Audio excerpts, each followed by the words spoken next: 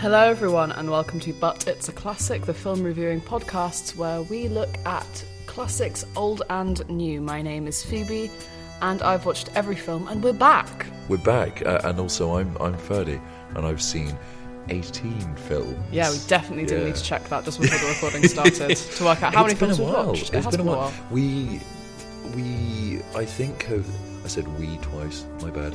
We've got to restart now. Yeah, turn it off. We started, I think, quite late into the semester this time. Yes, we've been busy. We've been very busy.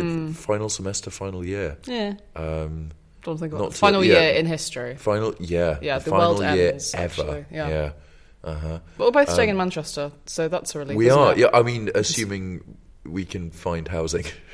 Yeah, well, I've got that sorted. Oh, well, must be nice. Must be very nice. And considering I'm still staying at Manchester, I can still get equipment, I suppose. There we go. You Great, can't get rid of amazing. us just yet. Good luck, Spotify. Yeah. Plagiarising your website. Yeah. No, not plagiarising. Plaguing. There we go. Yeah. Plaguing your website. Yeah. That's the right Becoming an imposition on everyone's feeds. Yeah. We're back. We hope you're doing well. What have you been up to since we last recorded, Phoebe? Oh, God, what haven't I been up to? I've been getting through uni work at a okay and decent pace, trying to keep my house warm through any means possible. I've taken to putting lots of tin foil behind the radiator because that reflects off the heat. Jesus Christ. It was working. Cost of living and all that. Do you? I forget that you go home and you live in the Blitz. You live in World War II. Do you think England. I'm talking about London? No, I know. I'm saying, like, you're living in wartime Britain. We're putting... There's no way to refer to council housing in Manchester, Ferdy. You know that's not what I meant. I know. Putting tinfoil behind the radiator, that's some fucking, like, rationing shit. Well, it's technically not tinfoil. It's like a specific insulator kind of thing. Okay, but it looks like tinfoil, and essentially, like, the light of the tinfoil reflects the heat and bounces back and makes the room warmer, essentially. It's clever. It's very clever. It's crazy how much scientific knowledge you can accrue through difficult circumstances. Being a uni student, yeah. Fucking, lights out at this specific time, get the fucking candles out. Mm-hmm. Going back to the 70s. No, 80s. When was the Winter of Discontent? At the best of times, at the worst of times. No, the actual, like, the bin strikes and everyone hating Thatcher. Whenever someone's angrily shouting at the screen, being like, "It was this decade." My brain. Why can't they hear us? Yeah. My landlord, I've got some like mold stains along the bottom of my skirting board under my windows. Yum. And my landlord was really nice about it when they came around to like inspect the place. And they were saying, yeah, you need to just put bleach spray on it and it'll go away and it's fine. Because if it's if it's just stains, though, because I don't think it's actual living mould. Well, that's kind of the same... I'm not criticising you, I'm criticising your landlord. Yeah. That's the same rhetoric as basically just putting a plaster on a bullet wound. Yeah, well, it's just going to come back. Because I have the same thing in mind. It's their house. If they want to deal with it that way, they can. True. And it's not really affecting me that badly. And I was like, the only reason I didn't do that is because I didn't want to damage your walls. And she went, yeah, well, if you damage the walls, just buy a can of white paint over it. And I was like, okay, if that's how we're playing things, that's house. fine. Yeah. She's a lot nicer. She's a lot nicer than our landlords from last year. Yeah, with your wet, damp pillows. It did sound pretty awful. Was you were living through the Blitz. I was living through. I mean, not even the Blitz, fucking prehistory. Yeah, there was an ecosystem. The Dark Ages. Yeah. Fucking. Was it Mesozoic? Is that an era? Yeah. Dinosaur times is the joke that I'm making. You needed a big rock to come from the sky and bomb the place. Get rid of it. Start from scratch. You're going to say a big rock to beat my housemates over the head with. Oh God, no! Just to like assert dominance, no, and make sure they know that I get first dibs on all food. Sure. I am the hunter-gatherer. I see. Speaking of, I need to buy more kitchen roll on my way home. Don't let me forget. Got like a caveman. Caveman brain. One sheet does plenty. One sheet do plenty. Ugh, buy recycled paper. Ooga booga. Spilt mineral water. Oh, fucking what a start to the season. Love it. Uni housing is crap, though. It is. Awful. It is horrendous. Like, and that's what I'm worried about for like next year. Like finding housing that is no longer gouging me for money. Yeah, I haven't. I don't know. The thing is, at this point, I'm like prioritizing who I'm living with, because I'd rather be in a shitty house with people that I like, as opposed to a really lovely house but with people that I never get on with. I'm not saying that's happening right now, but it's like, it's a priority. Yeah, absolutely. What's your thoughts on living alone? Because that's something I would love to live alone. Yeah, I'm considering it at the minute. Yeah, I think yes and no. I'm very much 50 spliffy. Whoa. Yeah, we know. Freudian we know slip. you are. My parents watch this. I'm very 50-50 split between extrovert and introvert.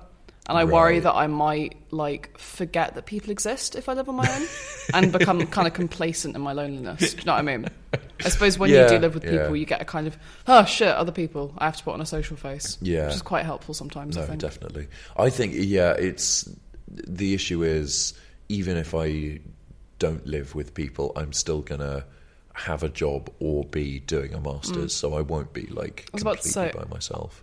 You know that I love and respect you, but I do think you would actually go insane if you lived by yourself. I'm looking forward to it. It's going to be great. Are you considering it then? Maybe. We'll see what happens. But it's Salford. Nice little apartment in Salford. Salford. It's cool. What? God, all the Salford people are going to be baying for our blood. All those outside the like, uni building. People. Yeah. So all those people that live in quite a few people live in Salford. What I meant is all those people that listen to the podcast. Oh right, I see. All those 10 people. I was going to say, no one lives in Salford. Oh, imagine living in Salford. It's Salford, yeah. I thought it was Salford. There's the reason I don't get that wrong anymore is because Jason Manford, a comedian, went on 8 out of 10 Cats Does Countdown, and Jimmy Carr was doing like the roasts at the start, and he went, Jason's from Salford, and Jason Manford goes, Salford! Thank you for directing that away from the microphone. Yeah, I directed that away from the microphone. We'll see how that comes up in the waveform. You're going to see that like a spike in the wave. Still suck. I might have to cut that out for the... Anyway, it's whatever. What are we watching today, Phoebe? Today we are watching Ridley Scott's Blade Runner 1981. Technically we're watching the 1991 version of this film, which is the director's cut. Oh, so 10 years later? Yes. So the kind of the straight to DVD director's cut version of this film when it came out as like a home rental. Fuck, I didn't realise it was that far afterwards. Yeah, well, this is one of the... I love this... no, I don't love this film. What am I saying? I love the production history of this film because there is this treasure trove and a massive amount of different versions of this film just hanging out in archives that will probably never see the light of day. It was made initially in 1981 with about I want to say a 28 million budget.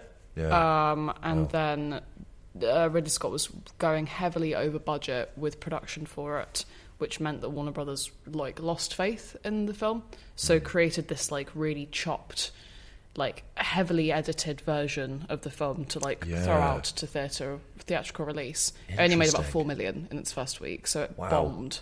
Wow. That really surprises me. That it okay. But then when different director's cut versions of this came out and people watched it on DVD, they went, oh shit, this is amazing. We just needed to let Ridley Scott have his time of day to live out his vision. Interesting. So wait. So you say different director's cuts? Is there more than one cut of than two rather? Yeah. So there's the original version that came out for the cinema, which is the one that was heavily censored by Warner Brothers. Right. That in itself is fascinating. Yeah. It uses, here's a little tidbit. It uses footage from The Shining. Because Warner Brothers just had some B-roll from The Shining that they used. Yeah. Hang on. So the context, I can't say the context because it's part of the story. Right. But you know the bit in The Shining at the very beginning where there's that aerial tracking shot? They use B footage from that. Interesting. Oh, so of like landscapes. Yeah. Yeah, because I was going to say the vast majority of The Shining, I was going to say either the landscapes at the start or the hedge maze. Yeah, of course. Because the vast majority of it is localized entirely within the hotel and has... Jack Nicholson. Jack Nicholson and Shelley Duvall. Yeah, that gives you an idea bizarre. of the ways in which this film was so shoddily put together by the studio. It's fascinating. I think I don't even know to this day if Ridley Scott is comfortable with the version and satisfied with the version that's out at the moment. I know that there's another version that was put out circa 2010 to 2015, I'd say. What? Which is, that they did like a digitized remaster, but they remastered unreleased scenes and put them back in, making the film even fucking longer than it already is. So we've got a version that's 2 hours 35. Yeah, we're in for the long run. I brought my lunch with me. Yeah, me too. I've got a meal deal. I know that I think the version that was released later is about 3 hours. Maybe 3 hours and a bit longer than that. Fucking hell. It's insane. But I understand why this film is so crucial within cinema history for the West. It kind of reinvented and created a kind of staple for the science fiction genre by combining 1940s noir with this kind of steampunky aesthetic.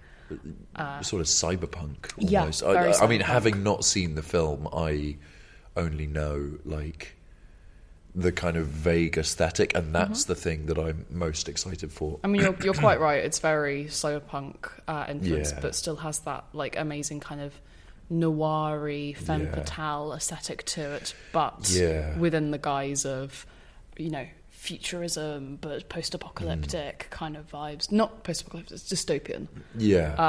It's set in a essentially dying planet, version of Earth. And it'll be fun to see. My favourite thing whenever older films take on the present is seeing how close it is to the year that we're in currently. I can't remember this one, but the one that always makes me laugh is Back to the Future 2 being set in 2013. 2015. Oh, 2015. Was it? I'm not sure. One of the two. Yeah. Which is funny. That's fascinating, because we didn't get hologram Jaws. No, we didn't. Which sucks. But maybe for the best. They did get some things right, though. There was one thing that they did get correct, but I can't remember. Well, they made the self-lacing shoes, didn't they? And they gave them to Michael J. Fox. Yes, they did. Which I think was really cute. So I'm very interested to see this film because it's incredibly influential in a lot of other media that I really like. Akira, for example, I think is a fantastic... I think Akira... It was influenced by this, wasn't it? I'm not sure. Okay. I'm not the biggest... Okay. I'm gonna tentatively say that it was, because Akira was like 1991. Because it's based on a manga as well. Manga. What? I'm fucking up the pronunciations today. One of the two. Point is, I really like that movie. I haven't read the manga. Whichever came first. There are shared influences, is my point. Yeah. And also, one of my, if not my favourite book of all time is... Because I'm not a massive reader, but my favourite book of all time is Altered Carbon by Richard Morgan. What's that about? Which is...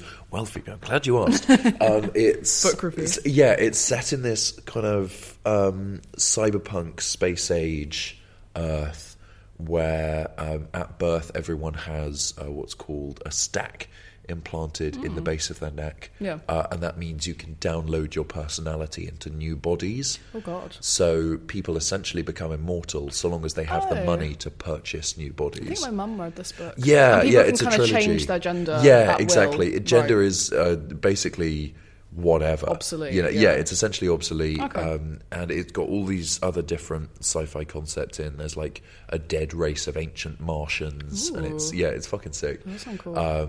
But it's the first book in particular is a kind of whodunit mystery kind of thing, and the concept is this guy who's very rich and has made himself immortal by buying all of these new bodies for himself, like clones of his original body.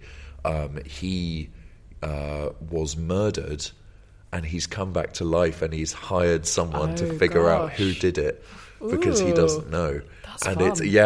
it is fucking fascinating. It's really cool. So anyway, it has a very Blade Runner-esque sort of hard-boiled detective kind of thing. I don't know how much hard-boiled detective is in this. I know Harrison Ford is. Yes, it is. I get confused between this and Fifth Element. Star. Yeah, that makes sense. I much prefer Fifth Element. Really? Interesting. God, yeah. Okay. I mean, Fifth Element's tonally a very different film. Yeah. It's more of a kind of camp, I'd say camp comedy adjacent, but using a kind of more... The director is French, and it's very obvious that it's a French director. Let's just say that.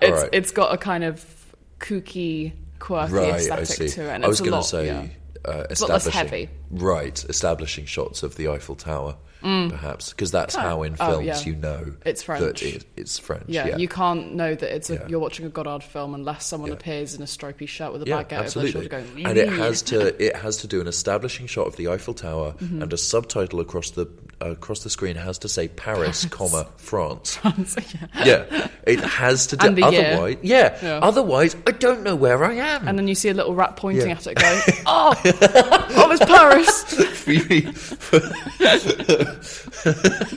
for context, Phoebe did the soy jack pointing meme. Whoa! No one's going to know. I mean, someone's going to know what that means. Just Google it. Yeah, it's cool. soy jack meme. So the other thing I know about Blade Runner, I know that there's something called replicants. I don't exactly know what that is, but I know there's a woman with a black bar over her eyes who screams. Okay. I know that there's a monologue where Harrison Ford is outside his car. Maybe he's dogging. I don't know. He is talking to a Blandroid, and the android says, "I've seen things you wouldn't believe. I've seen a man turn himself into a pickle. Craziest thing I ever saw." That's a really dead outdated meme. Rick and Morty reference there, mate. Dead meme. Interesting that you got the car detail. I know the scene that you're referencing. It's not by a car. Is it not by a car? It's on a rooftop. Oh, I thought it was like in a tomato. An NCP car park. I thought it was on like the 5th level of a 10-story car park. You know, I must admit, I haven't watched this film in like quite a long time, so it'll be just as an illuminating watch for me as it would be for you. I think I might just be projecting for where I think it would be cool for that scene to happen. Don't doubt yourself. Thanks. Right. To be fair, you haven't watched this film. Exactly. So by making the assumption that it's like a car park isn't necessarily like a, how dare he not understand the geographical location in which the scene takes place in. It's a 2.5-hour film. The other thing I do know is that it's based on a book. It is. Do androids dream of electric sheep? Do they? I don't know. Does the know. film answer that question? Who knows? Fair enough. Yeah.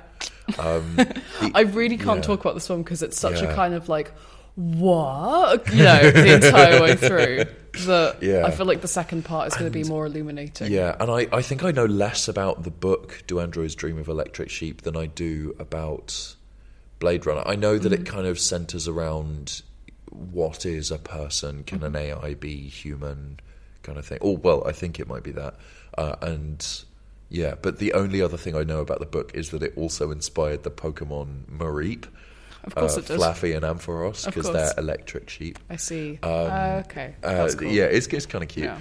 There's not a whole lot more to them than that, I don't think, but... Plot-wise, do you, like... No, I have no idea. That's exciting. I have, like... I feel like I've picked up on a couple of context clues, so I feel like Harrison Ford is going to be hunting down these things called replicants that aren't human but want to be considered human, and he's hunting them down for some reason because he doesn't think they're human or something. He's like a robo-racist. Robo-racist. And that's just Robocop. Like... Whee! Hiccup. Oh no! Thank you, I'll be here all night. Our cab. All Robocops are bastards. No, I have seen Robocop. It's not very good. No, I don't think it's fantastic. It's a bit meh. Yeah. Anyway, I feel like Harrison Ford is going to grapple with his humanity and potentially stare into a mirror at some point.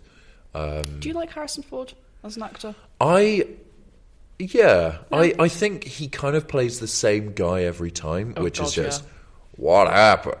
Dinosaurs belong in a museum. You realise that Harrison Ford isn't in Jurassic Park, right? No, that's Indiana Jones. Oh, I see. Like, okay. Does he say, I got my face. I think he maybe doesn't say dinosaurs, but like he says something belongs in a museum. I just thought of I should have said fossils or relics or something. How dare you? Yeah. I'm sorry. Keep with it, Ferdy. I'm sorry. It's okay. I haven't seen Jurassic Park either, for the record. Oh, no, I haven't. That needs to be on the list. Absolutely. Anyway, I think he's a fun guy. I like how little he cares about Star Wars. Wasn't it someone asked him, does Han Solo come back as a Force ghost? And he said, I don't give a fuck. Yeah.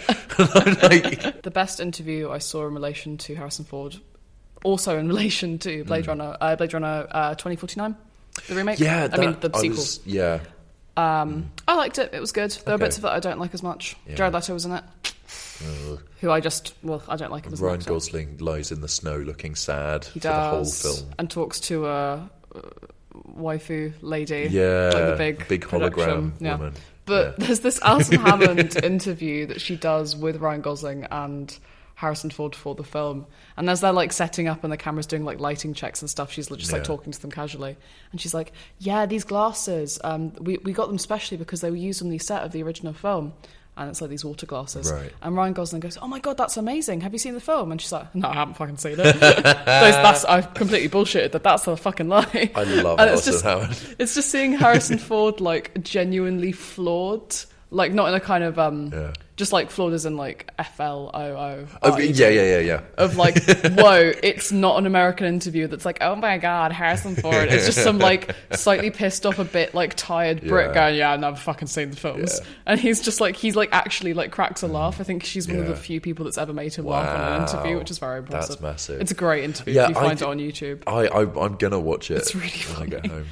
They just keel over laughing. It's great. Harrison Ford he's kind of great. I kind of love him. Yeah, I don't rate him as an actor. No, but he is, I think, quite good at playing the same guy that he plays every time. Yes. He's not varied, but he's min-maxed that one character, and he's really good at it. That one, I'm sexy so I can kind of be an arsehole. Yeah. I don't see it personally with him. I think he's one of those people where, like, even if he's not like the most gorgeous person you've ever seen, you can kind of go, he's objectively attractive. Yeah. Like, he's chiseled, he's blue-eyed. Yeah, he's not he's blonde. He's not like the fucking Timothée Chalamet kind of character where there is no way that this guy was a loser at school. Yeah. You can kind of see the kind of, he's a bit of a dork, but But like he fucks. Like bit of a dork, but smash. Yeah, I don't know, not my cup of tea. No, that's all right. I don't know. I've got a questionable type anyway. I think was it you that was saying if I had a type, it would be people that would have been lobotomized. If they were like in the Victorian era, and that's not a bad thing. They throw out lobotomizations. They gave them out like fucking candy. Exactly. The front. It's amazing how the human being can survive without his frontal lobe. I've been on such a FNAF kick recently. We need to watch the film when it comes out. The Five Nights at Freddy's film for people. Because that's like, again, I know that I bring it up a lot. There's a lot of films that are notorious rather than classics. And I think, first of all, the notoriety of the franchise, but also the development hell that film has gone through. There's going to be buzz around it, whether it's like a shit film or the best film ever. It's going to be a bit shit. I think it's still probably going to fit into the kind of classic category purely because it's like, God, I mean, one of the I would say maybe like the first major film to be from the source material being like an indie game. Oh, definitely. Which is insane when you think about the kind of the empire that Scott Cawthon... Is it Scott Cawthon? Yeah, Scott I always Cawthon. get Scott Cawthon and Toby Fox confused. Toby Fox is the nice one. Yeah. Scott Cawthon is the transphobe. Is he transphobic? He donated to a load of like anti-gay or anti-trans charities. Shit, that sucks. Yeah, no, he's actually a piece of shit. Awful, because the fan base is like very queer. Yeah, it's really not great. That's really bad. He has a trans character. Yeah. Mangle is... I swear to God, Mangle is trans.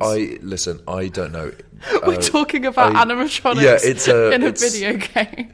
I mean, interesting relation to Blade Runner, maybe, but like androids, androids. But no, I swear to God, dream of electric genders. I swear to God, Mangle was originally a Foxy animatronic, but it was sister location Foxy. Yeah. Oh God. It's But Mangle identifies as she, they. I don't know. We're talking about, for context. Know the monsters had pronouns. I mean, they're possessed by children. Yeah. So, like, technically, Golden Freddy is a girl's spirit. Right. So, technically, yeah, girl trapped in a boy's body. I don't know. It's for context, for anyone that doesn't know Five Nights at Freddy's, it's an indie game survival horror series where you're working in a kind of Chuck E. Cheese pizzeria style, and there's like these animatronic puppets that are kind of coming after you. I don't know why we got onto that. Yeah. My point that really sucks that he's transphobic. Yeah, no, it's really not great. That's really annoying. And he kind of swept it under the rug, and he's been kind of shitty to people who've made fan games as well. Apparently, there's countless video. And arguably, the fan games are better. Yeah, in a lot of cases. That, and I mean, it inspired the Walton. Yeah, the Walton Files, which is brilliant. Yeah, I watched those quite recently. Horror series that's very, very good. I'm so excited to see how that series continues. Yes, it's really cool. I know they threw out like 4 episodes in 2020 and just made a fucking legacy out of it. I want to do that. Like, I want to make analog horror. It sounds so fun. There's a lot of fantastic analog horror. Like, excuse me, Kane Pixels is the Backrooms thing. I'm told is very good. The thingy, the one about if you see a human. If you see someone the that Mandela looks... Catalogue. The Mandela Catalogue. Yeah, the Monument Mythos as well. Oh, God, Monument... You showed me that video of the Statue of Liberty. It might have been James, I think. Was it James? Yeah, it's James who showed me it for the first time. Our friend James. That's spooky. For any long-time fans of the series, the instigator of the Sky Fry incident. Is it still there? Yeah, absolutely. Oh, my God. Yeah, wow, that's coming up to a year. Has it been a year since Sky Fry? It's been more than a year. It's got to be more than a year. Sky Fry. Yeah, wild. Anyway, trans rights are human rights. Is what I was going to say. Scott Cawthon, ultimately. I guess. God, that really sucks. Thank God Toby Fox is still a bastion of purity and disgrace. Yeah. It's not even that he's a bastion of purity necessarily. It's that he hasn't actively campaigned agained. I don't know anything about again, like the Toby Undertale Fox's fan base is like very queer as well. Absolutely. I don't know.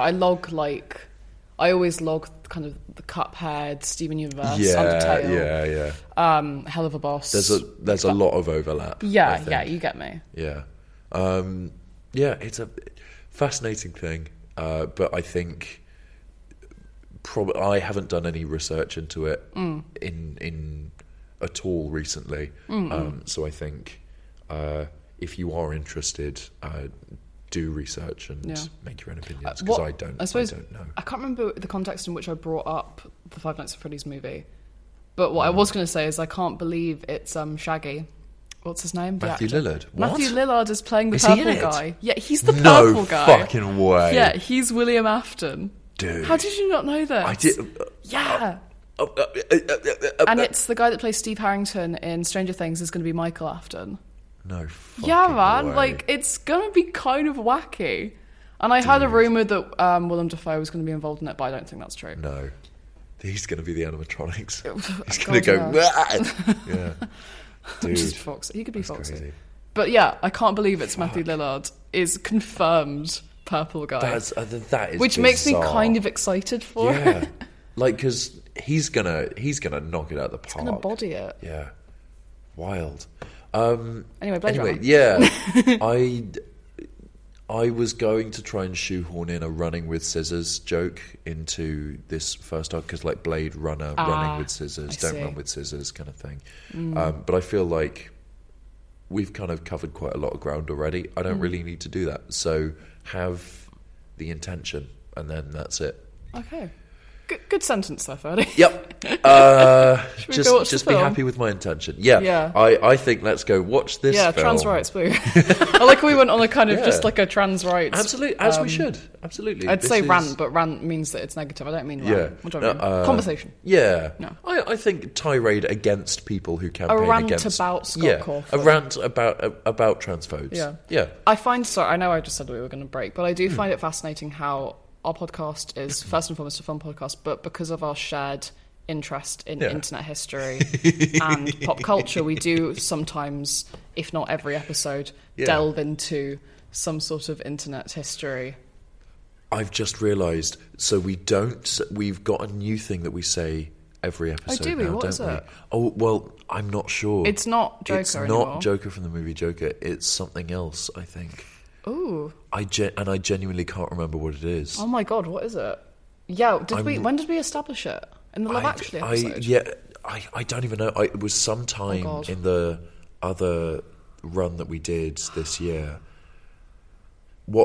I'm very glad that we've brought it up now before the break, so that I'm racking my brain of our shared memes.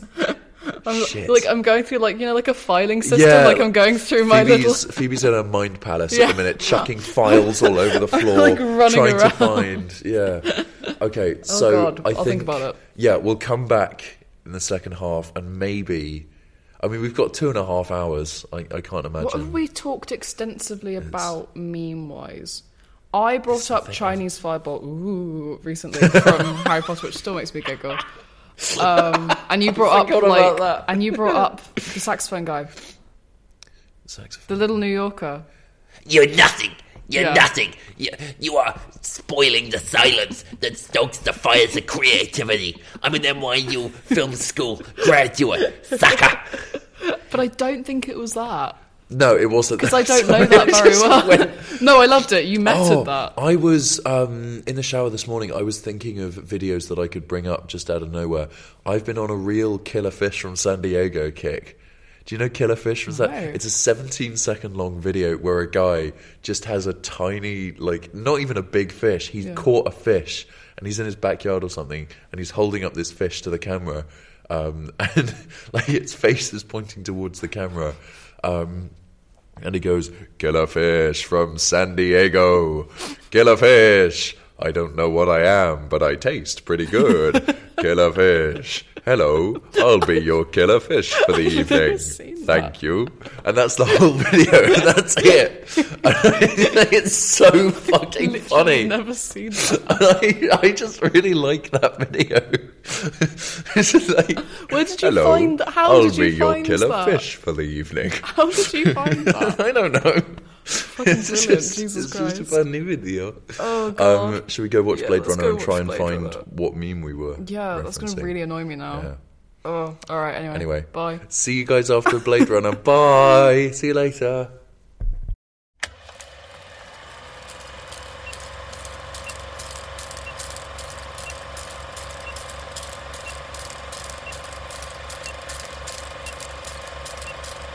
So we're back.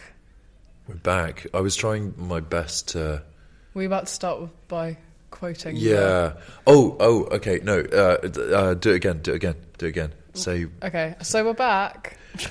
We just saw something you wouldn't believe. Yes, I was very much like, Faye's probably going to start with, I've seen I've seen footage. I've seen films. Yeah. You wouldn't believe. Hugh Grant cops off with his secretary in number 10. Just give a rough summary of everything. Saoirse Ronan throws herself from a moving vehicle. Oh, yes.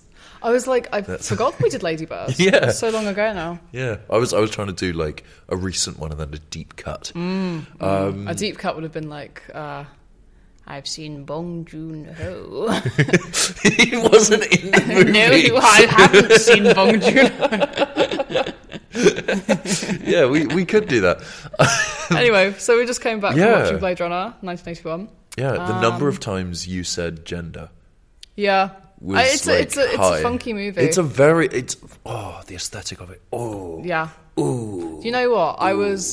I came into that screening a little bit apprehensive. I didn't want to say it too much in the before half because I didn't want your view of the film to be potentially influenced by me being oh, Yeah. So I was kind of keeping it to myself. But when I first watched it, I was quite young, I'd say, and I went to the BFI to watch with my parents in London on the South Bank, and I think I was just too young to kind of appreciate the nuances of it. Right. It was it's dark for a start, visually dark, not even plot wise. It's just a very absolutely lighting is not its strong suit. It is not, but in an aesthetic way. Yeah, and I think it does use set and lighting and props and very effectively. Defo. Because you were saying that it's the first, I think, repeat offender that we've had in terms of directors. Yes, it's our first repeat film by the man whose name we've gone Ridley blank. Scott. Thank you, Ridley Scott. I wanted to call him Scott Ridley, and I was like, that's not his name. It's the first, Alien being the other film that we looked at by Ridley Scott, which came before this. Yes, I think the story was... There were only a few elements of story in Blade Runner that were communicated through the background. I think the multiculturalism was a really interesting touch. The fact that a lot of the ads and shit are in foreign languages. I would argue it was a little bit Orientalist. Yeah, oh, definitely, yeah. I don't know, I think... It kind of plays off of that kind of Asian mysticism, Western idea. Yeah, definitely. Though, to be fair, was very prominent within 1940s noir. With the idea absolutely, of the dragon lady and stuff like that. So I guess you could make the argument that it's harking back to old racism. Yeah, throwback. Yeah, throwback racism. I think Orientalism... Definitely, but I think it's interesting that was a choice that was made because, within the world, because that then kind of hints at a future where everything's kind of globalized a little bit more, and it implies a lot of stuff about the progression of the world from when it was released to when it's set, and also implies a lot about.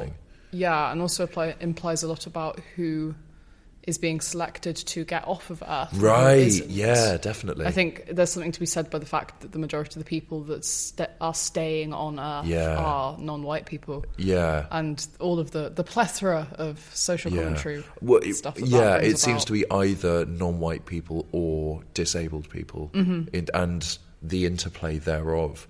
I think I don't know if there's a statement that I'm making with the observation, but I did notice that a lot of the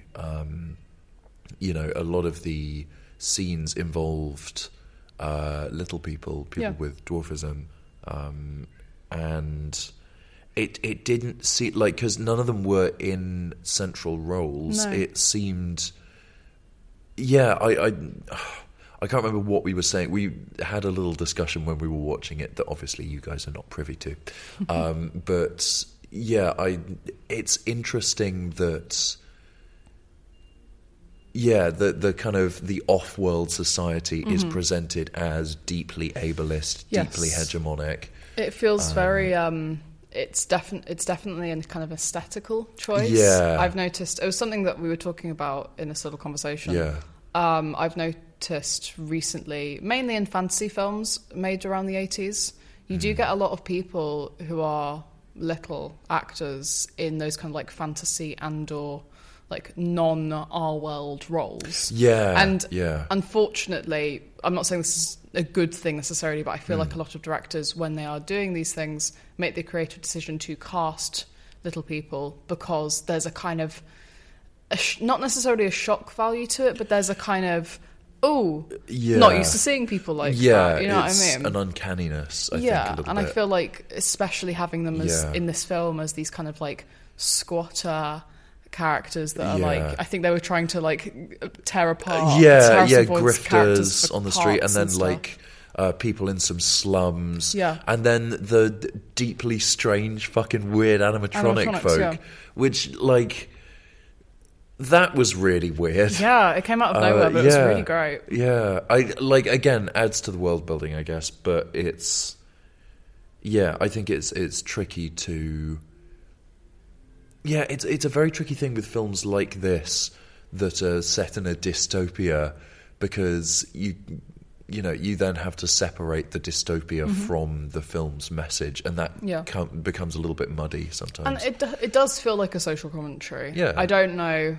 Our friend James that we talked about in the first half came to join us just for the last few minutes of the film, and said that like the book is very different. Yeah, and apparently not very good, but that might just be his assessment of the book. I don't know. But I think a lot of this is undercut with Ridley Scott's social commentary about kind of class systems.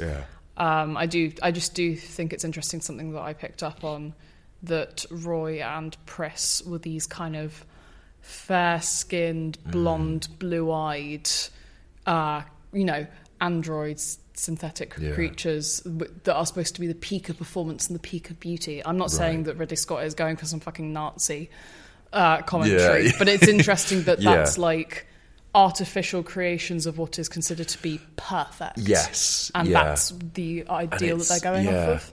It is a fascinating concept. And a lot of it, I really appreciate that the film doesn't really like beat you over the head with it either. A lot of it's implicit, a lot of it is to be kind of thought about later. A lot of it isn't even referred to. And I think it communicates that really effectively. And speaking of implicit, what did you think of the ending? I think I might be too stupid for it. I don't know. I don't know if I fully got what it was trying to say. For those at home, I'm talking about the little paper. That he sees at the end. Yeah. So you were saying that there are multiple endings. So I know we've mentioned this a couple of times on the show before. On the show. That's cool. Show, yeah. I know we've kind of mentioned it a few times before. We do a little break in between so that you can go away and watch the movie yourself and then come back if you would like to, if you haven't seen it already. I think the second half we're allowed to talk about spoilers. Yeah, So we've done just as a warning for anybody who hasn't twigged that yet, or who hasn't, this is their first episode maybe, fucking, I'm gonna say to Phoebe right now, you said there were multiple endings. What are the other endings, and which one did we watch? So the one that was released in 1981, as in the theatrical release, has what's his name again? Deckard going back to his apartment at the very end, rekindling with oh my god, their names are all escaping me. Is her name Rachel? It's Rachel, isn't it? Yeah, maybe. The one with the big bumper hair. Yeah, bumper hair. Yeah. Just call her bumper hair. So they Rachel, they rekindle in his apartment, and they run away because, you know, they run away, and then the last shot is them going into the sunset together, flying away, and that's how it ends. Adorable. You don't get the scene in which he's leaving his apartment and he like walks over this little origami unicorn. Yeah. You don't get that. So what do you the version that we watched is the director's cut, which has the unicorn ending, which has the unicorn. So the unicorn sequence, that, oh god, there's a lot of, the issue with this film is so many of the shots are very similar, like visually, to me, like purely in terms of like color palette and stuff, and there's no difference in pathetic fallacy at all. There's no difference in time of day. It's it's tricky to tell the passage of time when there's no fucking daylight. Sure, got you. You know, got you. So there was a sequence where a unicorn was running through a forest. I did find it very entertaining that it was this white horse running through a forest with a horn on its head, and you could see the base of, like, the circular base of the horn, like a suction cup where they're just like it on there, like a fucking like the toilet unblocker. Plunger. Okay. Toilet unblocker. God, I had no idea where that was going. Sorry. That's cool. Brain fog. Yeah. So what? Why was there a unicorn sequence? So Deckard was having a dream about a unicorn. Oh no, that's even what? So if he's having a dream about a unicorn, which is in his head, right? How on earth does the guy that makes origami that was working for the police? Give him a unicorn? Then my second question was: we see a couple of times that this guy who Deckard, I guess, works with. Yeah, he's working for the police, I think. Yeah, he's working for the police. I couldn't really tell, if he was like Deckard's partner or Deckard's boss or like a consultant something. I think he's someone that works for the force that brought on Deckard. Yeah. But it's very ambiguous as to who he is. Exactly. Yeah, it wasn't really ever made clear what his role was, because he drives Deckard around. He arrests Deckard at the start to get him involved in the plot. He drives Deckard to the police station in a car, despite the fact that he was also with another officer who, if the origami guy was like in charge, you would expect the other officer to be driving. So it's very weird. Don't really know what his role is. And then he just magically appears after Roy dies. Roy does die there, doesn't he? Yeah. I think the idea is that Roy's come to the end of his 4 years. Right, that's what I assumed. So he's shut it down. Yeah. Time to die.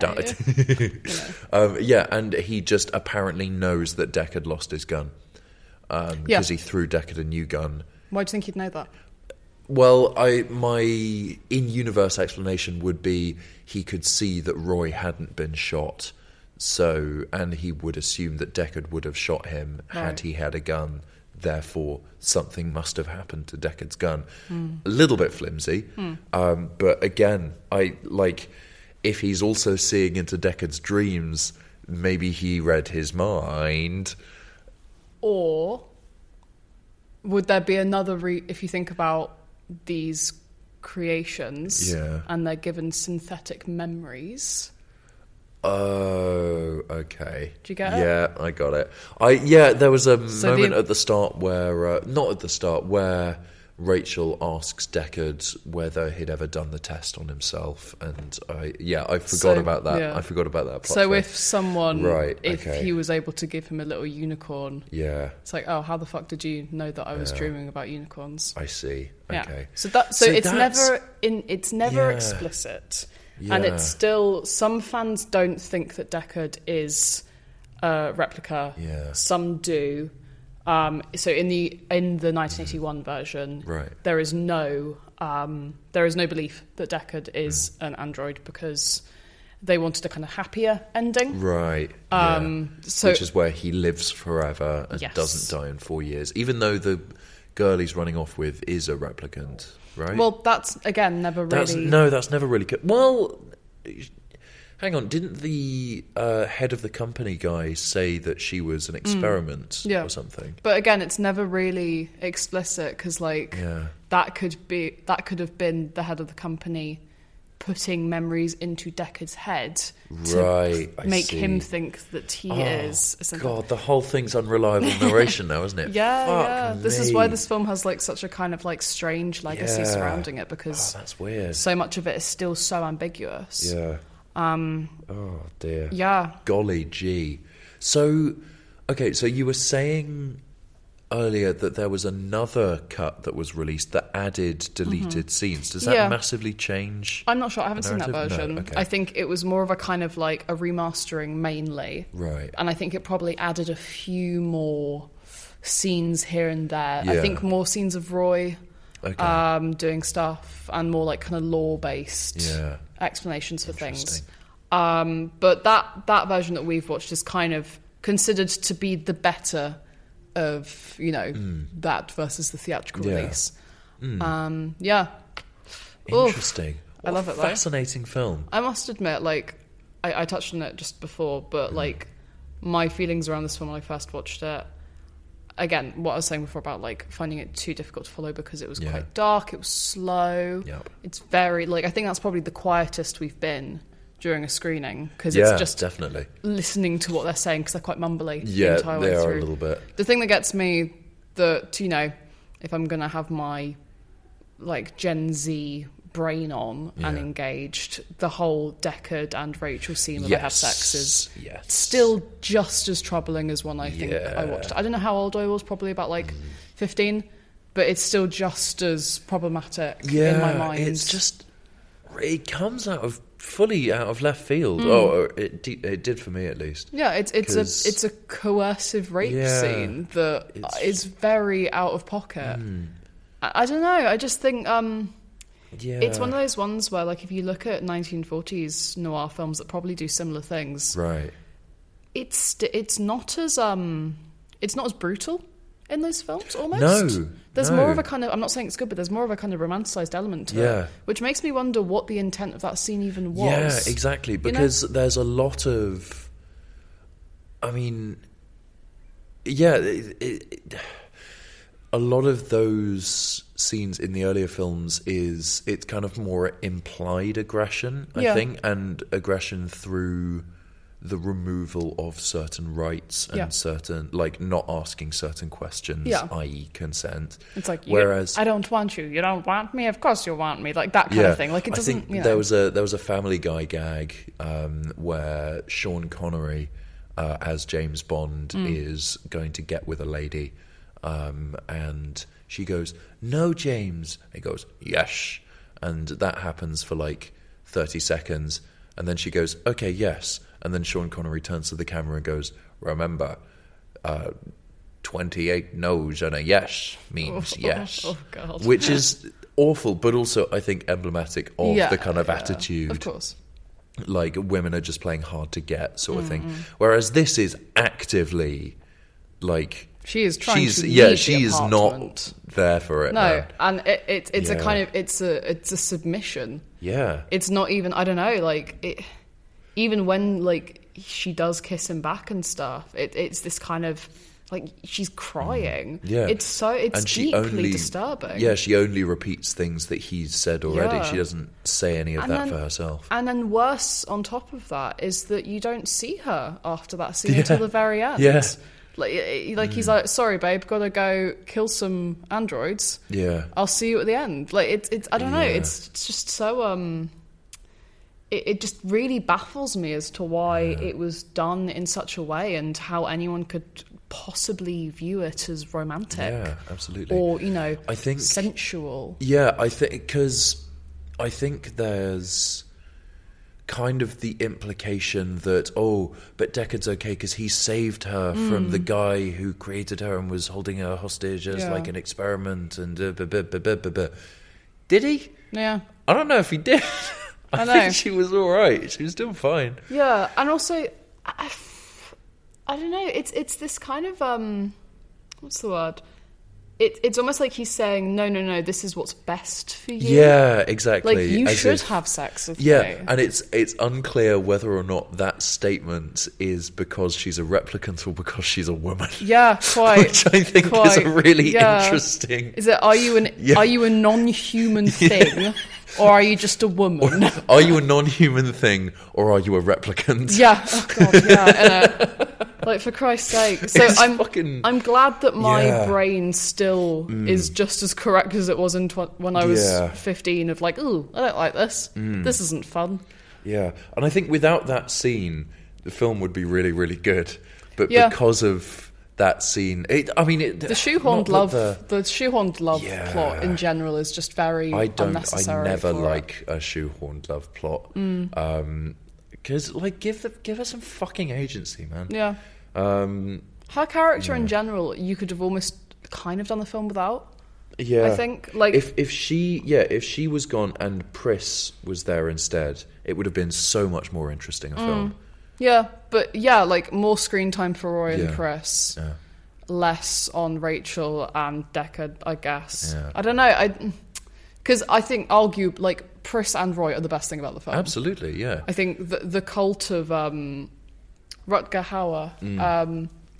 He's a bit of fun trivia about the last scene. Is it sorry, just to check, is Rutger Hauer the guy who plays Roy? Yes. Cool. Yes. Okay.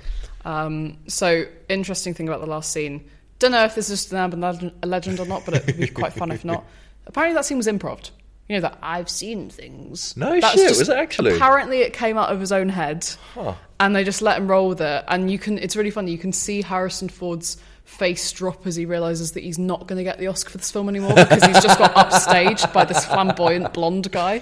As he should. Yeah, it's fucking brilliant. Yeah. If that's true, wild. I hope it's true. I'd love it because- if I'd love it if that scene was improv and the film wasn't a sci-fi till he like said, "I've seen starships off the shoulder of Orion." And it's like, oh fuck! Now we got to reshoot the whole thing. Shit. God damn it! Right, Blade Runner. Okay, it was supposed to be like Rutger. Gun Runner. Gun Runner. And he and himself, like I was talking to Ferdy about this in the screening. There's such a big trope within Hollywood films. Whether it's a good thing or not, I don't know. It probably problematizes, depictions of people. But there's this idea of having a kind of flamboyant. I think I've talked about this before. Male villainous protagonist character, who is set against the heteronormative, like warm-blooded American. Yeah, you know what I mean? Like his kind of eccentricities are there to disturb in their flamboyance and their femininity. Yeah, which I love. I find that fascinating. Yeah, it's a really interesting thing because as well, there you were saying about them often being European as well as opposed to American, and I think another really good example is Silver from. Sonic the Hedgehog. From Sonic the Hedgehog. No, from which James Bond was it? The one Skyfall. Yes. Antonio Banderas. Yeah. Skyfall. Yeah, because he again is a vaguely fruity European villain who uses that to scare them. Yeah. Apart from the fact that Bond is just like, you think I haven't been turned on by a man before? Yeah. I mean, to be fair, James Bond got his balls slapped by Mads Mikkelsen in the film before, so fair enough. Nice. Genuinely. I've not seen it. Oh, so. okay. In Casino Royale, Mads Mikkelsen, again, another European actor playing a villain. There is a scene, I don't think we'll watch it on the podcast. I'd say, well, we can't now, can we? Because I'm explaining it. There's a scene in which Daniel Craig's James Bond. That would be an interestingly shit Bond. Yeah. It's like he's stripped down naked and he's in a chair that has like no bottom to it. Right. And then like Mads has just got like this wad of like knotted rope and he's just whacking it up so it's like hitting his balls. Yeah, it's fucked. But it's so like weirdly out of pocket. Ouchie. Yeah. Yeah. Is Mads Mikkelsen European? Where's he from? He's Danish. I keep on confusing Hannibal. Yeah, I keep on. Yeah, no, I knew he was Danish. I just keep on forgetting that Denmark isn't in Scandinavia. Right. I keep on having it. I'm so shit at geography. I put it in the same place as Norway, Finland, Sweden. Oh, okay, got you. Like geographically, I forget which. I forget that it's in Europe. I need to not. Anyway, he's a very good actor. The Roy actor is Dutch, I'm pretty sure. Interesting. So similar ballpark, I suppose. Not to make a generalisation. I thought you were going to say similar ballpark, not to make a genital joke. I was going to say that's a good call. But you're right about Skyfall with a vaguely European fruity man. Yeah, exactly. Because offset against the heteronormative strongman. Yeah. But it's interesting that it's in this example it's hot-blooded American. Mm-hmm. And in Bond, it's hot-blooded British because it's always, counter to the kind of very nationalist sort of audience insert character. Yes, who usually has their way with exactly. slightly unwilling women. Yeah, gets the girl whether they like it or not, kind of thing. Whereas Roy just seems like a very sensual, like nice, friendly lover to his partner. Chris. There is a limit to what I consider to be sensual. I think. And what's that, Ferdy? I think the limit is ripping someone's hand through a wall, breaking their fingers, and then howling like a wolf. True, he didn't do that to Pris. He didn't do that to Pris. That is true. That is true, and he was I will angry give him that. And he lost his lover. Yeah. So maybe that's what put him over the edge. I'm a Roy apologist. Yeah, Roy apologist. To be fair, like hand breaking, it's visceral. That was, and there was, oh my god, I had the fucking scare of my life because Deckard ties his hands in like a splint with, I guess, his tie or like a bit of shirt or whatever. And so the ends of the knot are kind of flapping against the back of his hand, and because the lighting is so shit in the scenes where he's climbing up the edge of the building, it looks like he's just got two boneless ragdoll fingers flapping in the wind. When your fingers aren't in a glove. Yes, you know, Loose. God, and that genuinely. That shocked me about as much as the scene with him and Rachel. I think that maybe reflects badly on me, but not great. Well, you really hated the eye gouging as well, didn't you? That was I can't do hands and I can't do eyes. I can't do fingers and I can't do eyes when it comes to body horror. Right. I'm really good with anything else. It's just I think it's something about the mobility that both of those things do and necessitate most people in everyday life. Those are the things that fuck with me most. And I guess ears to an extent. But you don't really get much ear horror. Roy got his ear shot off, didn't he? I suppose, I think, internally, you don't get much internal ear horror. Yeah. That's great. But that's interesting because all three of those things appear in this film and very little else. Mm-hmm. You know, you get a couple of blood sprays and that's about it. That interesting detail and attention to detail of pain of the female body in the film, I think. Yeah. I'd say the two people that get potentially the most gruesome but stylized deaths are the two female replicants. Yeah. The other one whose name I can't remember, and Pris. God, what wasn't it? Snake Lady. I want to say Vera, but I know it's not Vera. I feel like it was a V name. Yeah. I might be completely wrong in that. But that's another Bond character. Oh, yes, it is, isn't it? Yeah, I think so. I don't know. God, what was her name? Zora. I had the last two letters. Yeah, they have weird Roy, Pris and Zora. Sounds like a hair metal band. But a really unsuccessful one from Sweden. Not ABBA. Deep in the depths of Norway, where every church has third-degree burns. I think I've lifted that from somewhere. I don't know. Yeah, that does ring a bell. Yeah, I don't know. It's probably some old video. Yeah, Zora and Pris have these highly stylized. They're both in these skin tight outfits. Yeah. Zora with this kind of bra and underwear thing with a little clear raincoat, and then Pris in this the aerobics, Spanx kind of thing. You know that the aerobics video.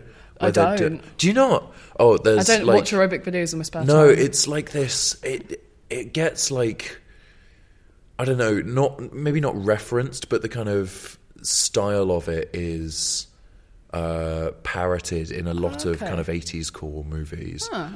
It's this old 80s aerobics video where these trios of attractive people, one of black men, one of white men, one of black women, one of white women, in these kind of iridescent leotards with calf warmers, are doing these very kind of big aerobics movements, and it's the soundtrack that plays is the champions.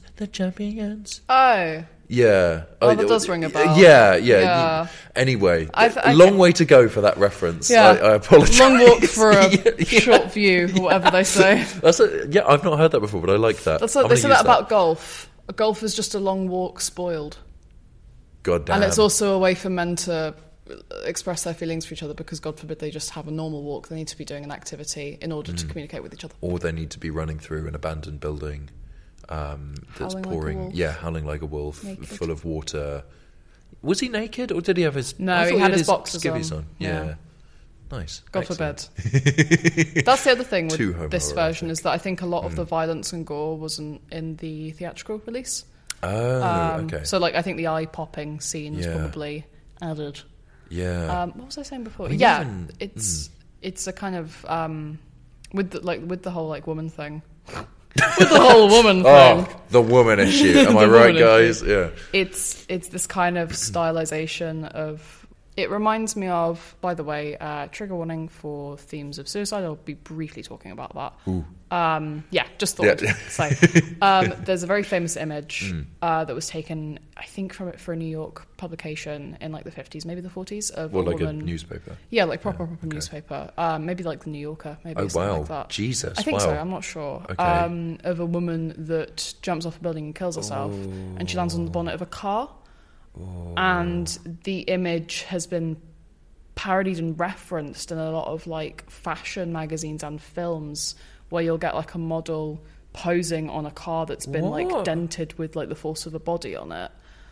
Oh So my it's- God. Yeah, it's making art out of women's dead bodies, and I'm not saying that this film draws reference to that specifically, Holy but shit. the way that they fall Yeah. and the way that they're like their faces get like Yeah. turned and examined, and they're like beautiful, And pristine makeup. And I think, especially in the first one, where Zora's running through the first death. I mean, where Zora's running through all these plate glass windows. She goes through a load of bubbles. She goes through a load of snow, and she rolls onto the floor. Her coat is clear, so you can see through to her fucking like weird breastplate and pants combo.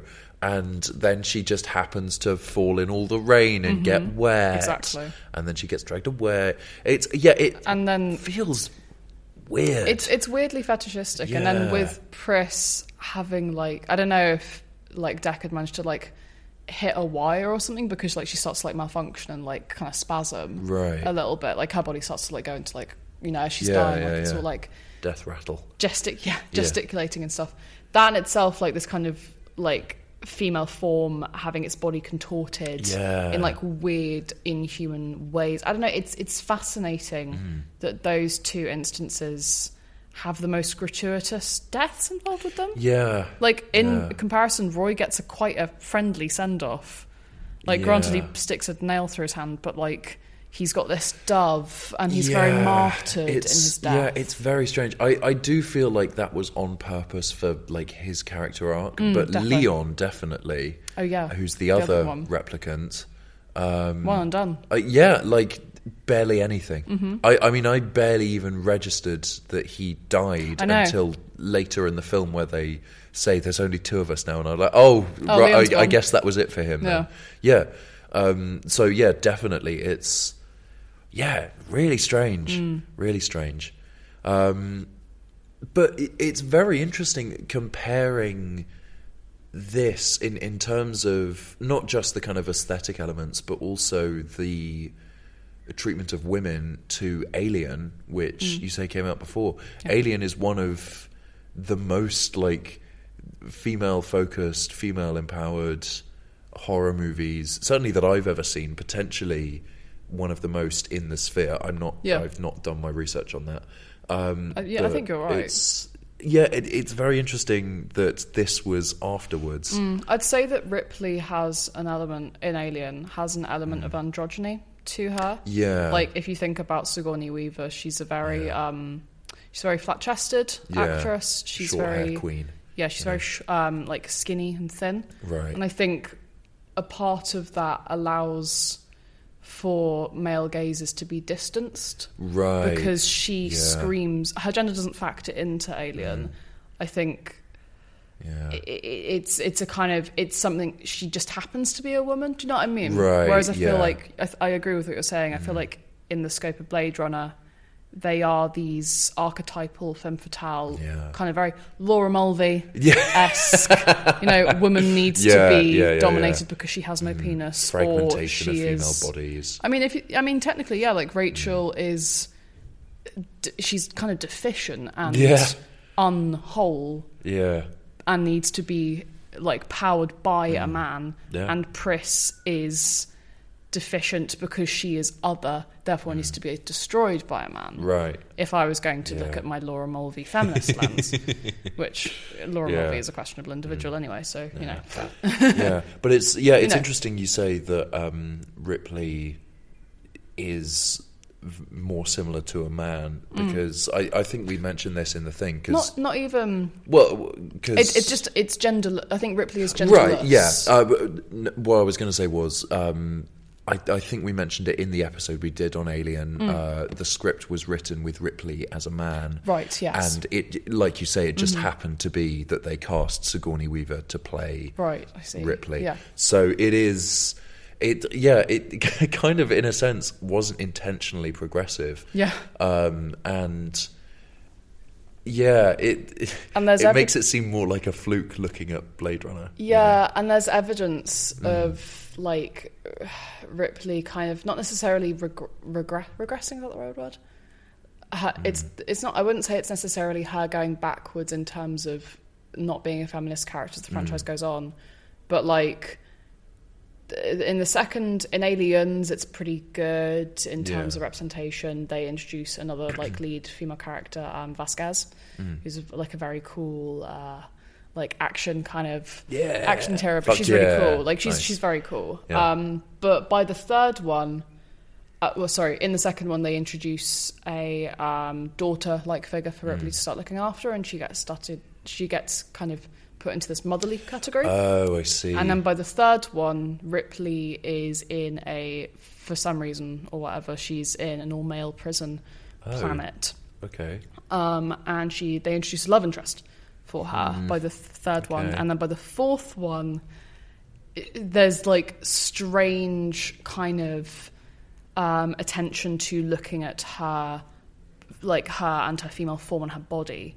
So I'm kind of just agreeing with what you're saying, that it felt more like a fluke that Ripley happened to be a woman. Yeah. And the franchise confirms that. And capitalised on it later on.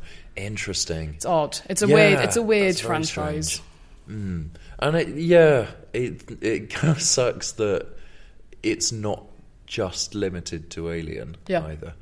But, you know, it's still a good looking movie. Oh, definitely. I had a really fun time watching it. I think so as well. I do think I prefer the aesthetics of Alien, and I think one of the really strong elements we talked about this in the episode. One of the really strong elements, I think for both of us, was the set and how all the fucking greebles on the ship and stuff.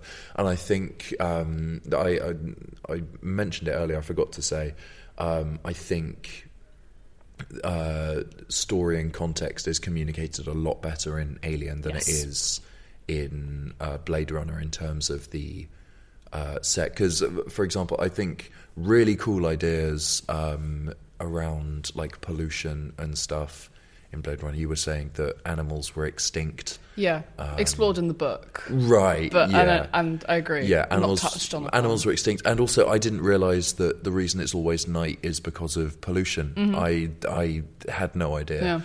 Yeah. And I think, just a lot of that stuff could have been communicated a little bit better. And also the opening fucking paragraphs at the start, completely unnecessary, because you learn all of the information that it tells you like in the first 4 or 5 scenes. I agree. Like, it seems like a kind of what's the word, an auteur feature of Ridley Scott, because Alien had that as well. Oh, I'm pretty sure, because I had like the Nostromo. Yeah, it's strange, but like I guess it's like, I don't know, a safety net for any audience members who may not be paying super close attention to the dialogue.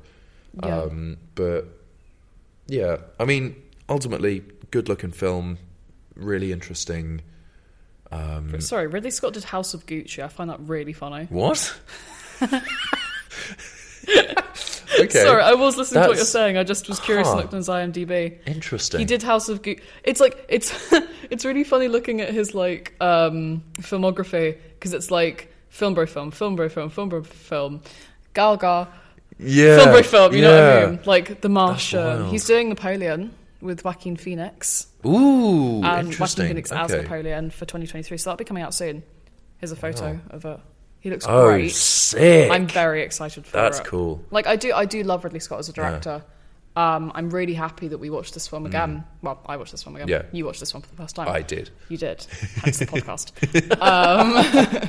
Because I think with an adult brain, I can appreciate it more and want to go back to it more. Yeah. Despite its slightly uncomfortable elements.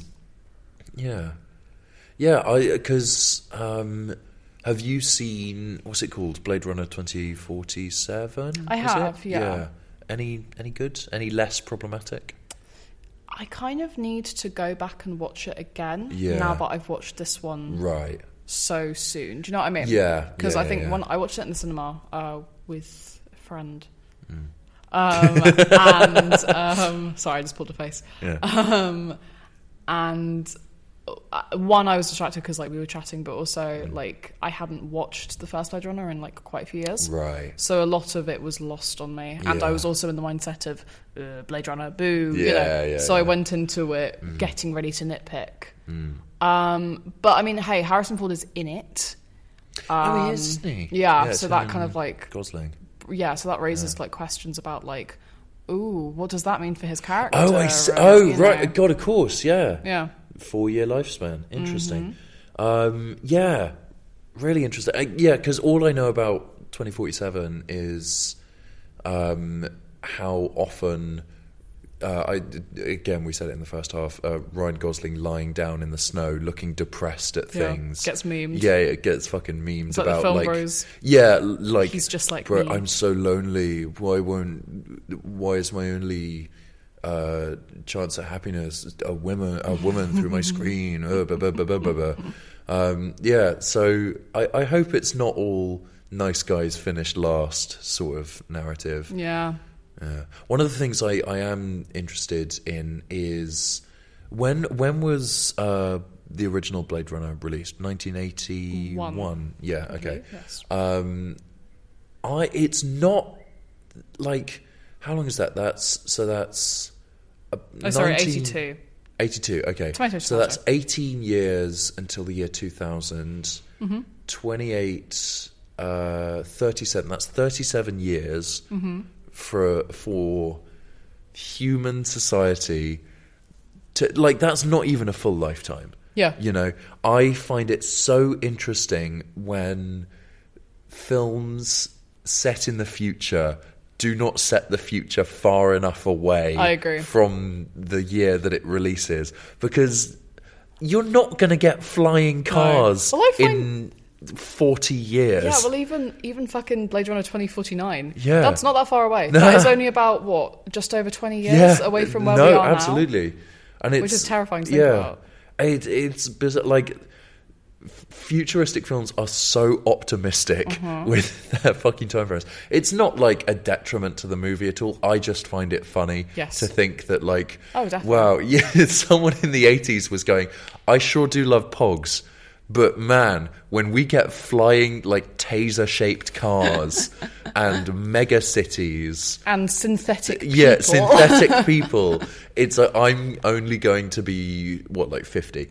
Like, that's wild to me. It is crazy. Because that, like, it would mean that Deckard was born in the 90s? Yeah. And like, which is bizarre to think about. So he wouldn't even have grown up with all of this hyper advanced technology, and he's already and he's already fucking done with it. Yeah. Like, I don't know, I just find that funny. Oh, speaking of time, I think we've end the episode. I think we've done very well. We've got an oldie next week again. This was about a 40-minute half. Was the it? second half, Wow. yeah, because we start. Oh no, longer than that, 50. Bit longer. Yeah. So this is going to be a very long episode. That's all right then. Yeah. That's our I first mean, one back. if they're getting to this point in the episode and hearing me say this, then fucking too late. You've already listened. Sorry. I feel like we'll have an equally, not maybe equally, but like a bit of a longer one next week as well, because we're doing an oldie. Yeah. Oh yeah. What are we doing? We're going to do Some Like It Hot. Ooh. Yes, with Marilyn Exciting. Monroe.